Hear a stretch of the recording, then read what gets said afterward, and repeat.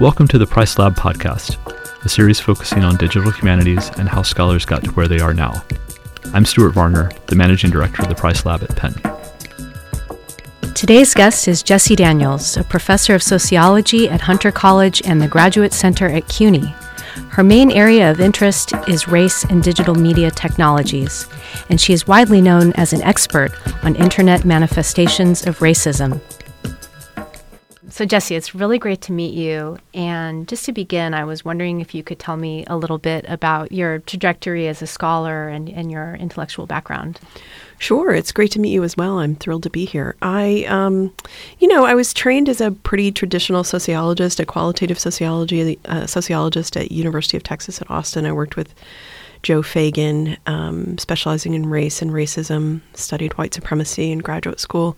And then I did a postdoc with Patricia Hill Collins at University of Cincinnati.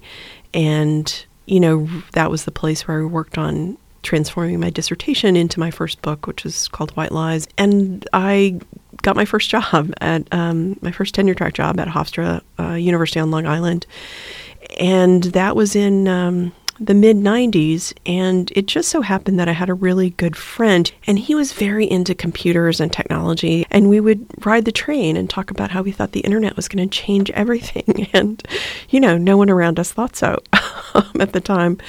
But we were persuaded in our own rightness, and that really is part of what got me thinking about, the internet broadly defined and how it was changing society and what it was going to do, not only to society, but also to the field of sociology.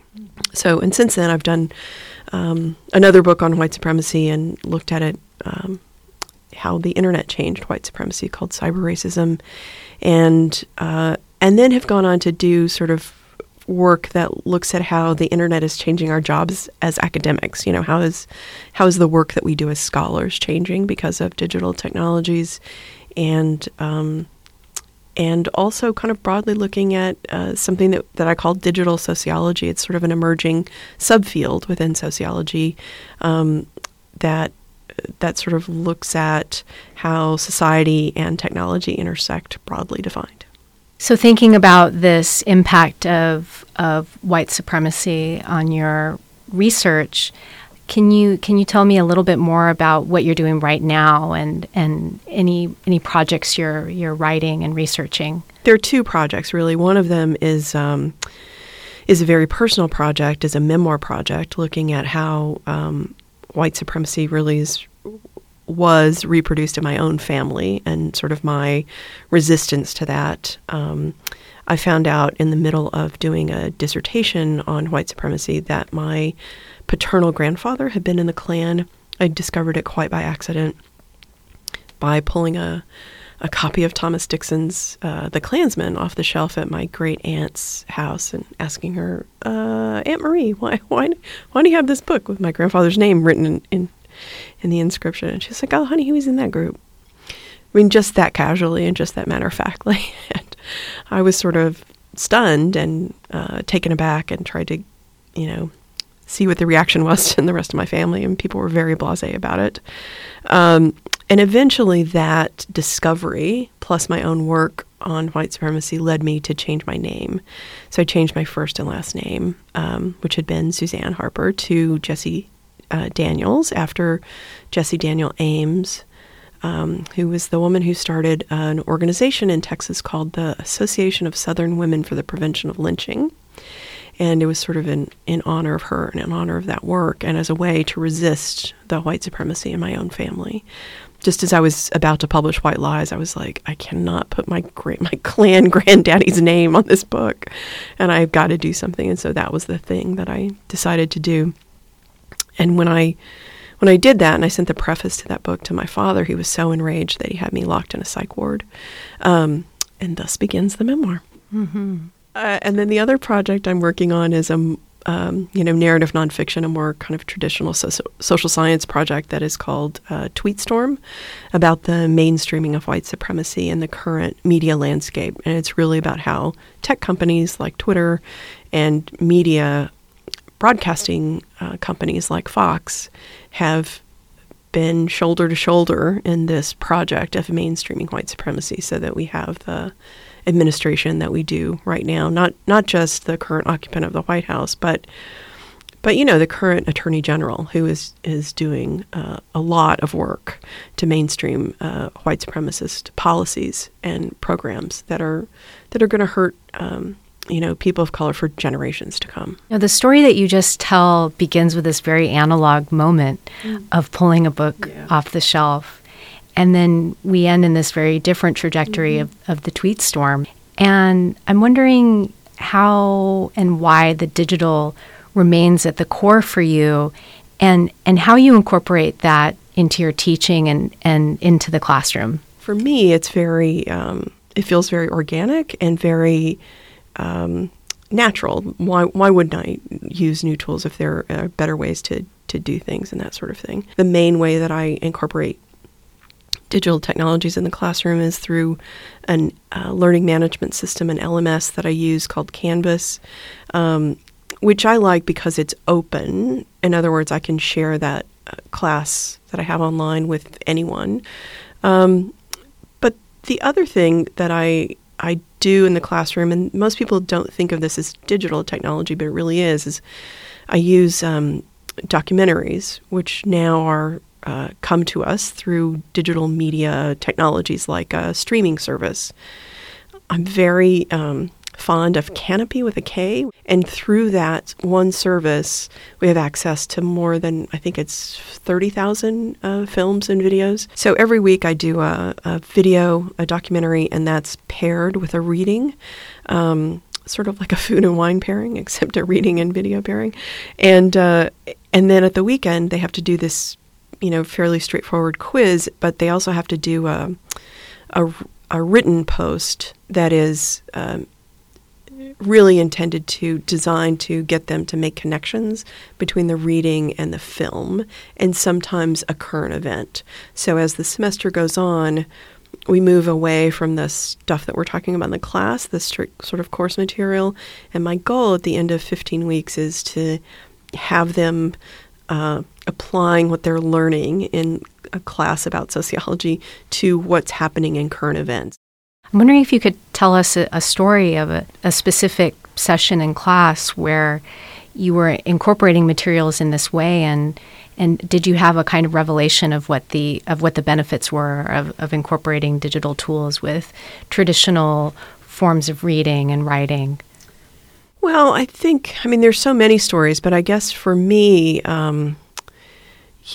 because I was trained sort of as a traditional sociologist and a traditional pedagogue, one of the things that we're often taught is that, the struggle of teaching in a classroom is trying to get everyone to participate, and you always have 1 or 2 or 3 or whatever, 10% of the class who will always speak up and always raise their hands.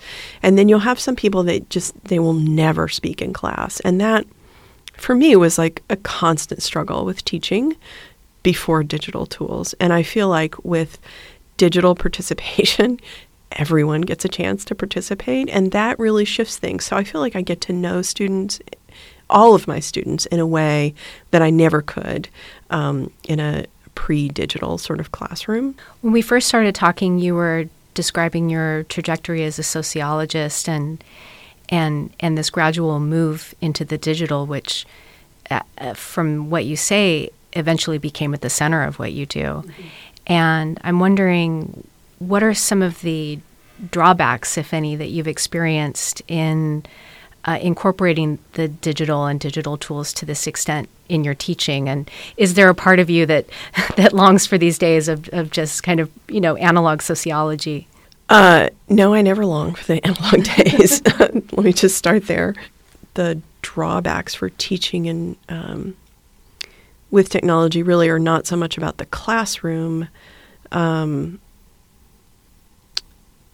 as they are about kind of the expanded pedagogy, if you will, that I do on Twitter. I think of it sometimes as activism and sometimes as teaching, but, I talk about anti-racist stuff on Twitter, and not everyone supports that. And so sometimes they come after you if that's the thing you're talking about. So that happened to me last fall, in fall of 2017, and got pretty viciously attacked by the far right with death threats and rape threats. And, that sort of thing. And but that's died down, and I think it's still I still think it's valuable, and I still think I still wouldn't go back to the analog days. I don't think it's better. Is there a particularly salient example of a moment where the digital and its incorporation into the classroom was a kind of key to unlocking a certain understanding within the students? Just after my first book, White Lies, came out, I was teaching a class in race and ethnicity that I took into the computer lab. I had one student type into an old-timey browser, Netscape or something, kkk.com, and I had another student go use a different browser, maybe Alta Vista, and typed in Martin Luther King, and both those students ended up at white supremacist sites. And that set me on a years-long journey of trying to figure out what had just happened. I couldn't understand it, and I couldn't understand how to study it either. And that was about the time that I took my first leave from academia and went to work in the .com world. And part of what I figured out working at the .com is I learned that there were these, basically a marketing tool called web usability studies, where people would sit and basically watch somebody surf the web and, write down what they record, what they clicked on, what they looked at, what they didn't click on, and they would talk to them about what they saw on the, what they saw on those websites. And that, to me, unlocked a sort of puzzle, I think I could understand what was going on with these students of mine if I could sort of put somebody through one of these web usability studies with these websites. And then I began to understand more about what I call cloaked sites, which are sites that disguise authorship in order to conceal a political agenda, like martinlutherking.org. And I began to understand that there were more of these around, and that I thought they were going to present a problem further on down the line, but I wanted to talk to young people about that. And that was the study that I designed for Cyber Racism, the second book. Basically, I did a web usability study with in-depth interviews with young people and asked them about navigating to white supremacist sites and how they made sense of them, how they would decide on using those versus a legitimate civil rights site or a legitimate library site, like Library of Congress, instead of one of these cloak sites. And I learned a lot doing that, but I really feel like that whole research project began with those students of mine in that computer lab that day, just seeing them sit down at computers and type in these really disparate search terms, KKK and Martin Luther King, and both end up at white supremacist sites. So just to say a little bit more about that, Martin Luther King is a white supremacist site owned by Don Black, the same guy that runs Stormfront, the longest-running white supremacist portal for many years. And it purports to be a tribute site to Dr. King, but is really at the very bottom of the site, there's a link to Stormfront, and there's a discussion forum there that calls into question Dr. King's legacy in various ways. And the goal, of course, is to roll back civil rights advances. So in part, the literacy dimension of what you do could involve really poking around a website in order to uncloak it. It makes me think part of what's so exciting about teaching is that you can go in expecting to do one thing, and the exercise becomes completely different, and it set you on this, as you say, a years-long journey. Yeah. And I'm wondering now, with all of this experience, how you try to kind of predict problems that might arise, and certain things techniques of avoiding problems. Yeah, I wish my expertise had led to that sort of epiphany. But I think it's the same. It's the same thing that has always been true about teaching is about paying attention to the students and where they are and meeting them where they are.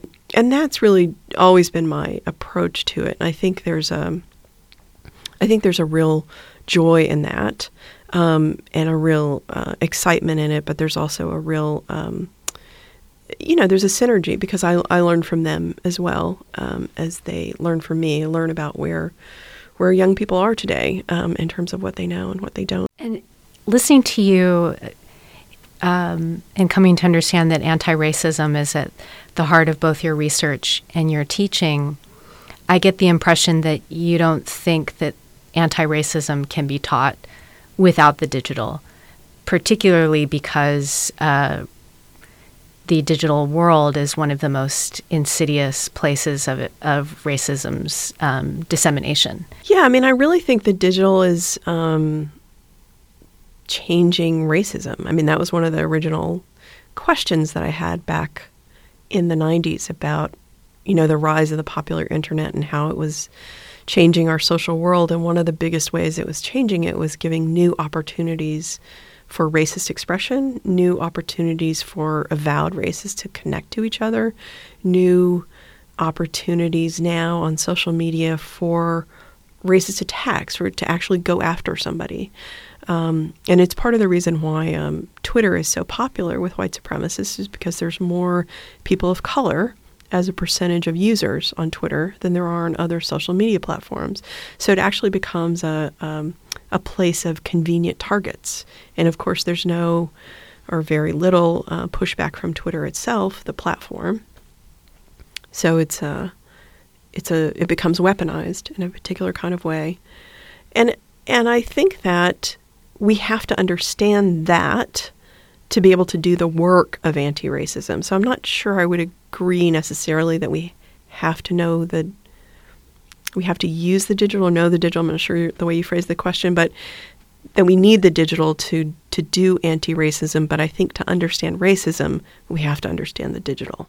Well, Jessie, thank you so much for coming in today. It's been really great talking to you. It's been great fun. Thanks for having me. The Price Lab for Digital Humanities at the University of Pennsylvania would like to thank Penn Libraries, the Andrew W. Mellon Foundation, and our Price Lab Fellows for their support in producing this podcast. To learn more about the work of the Price Lab, you can visit us at pricelab.sas.upenn.edu.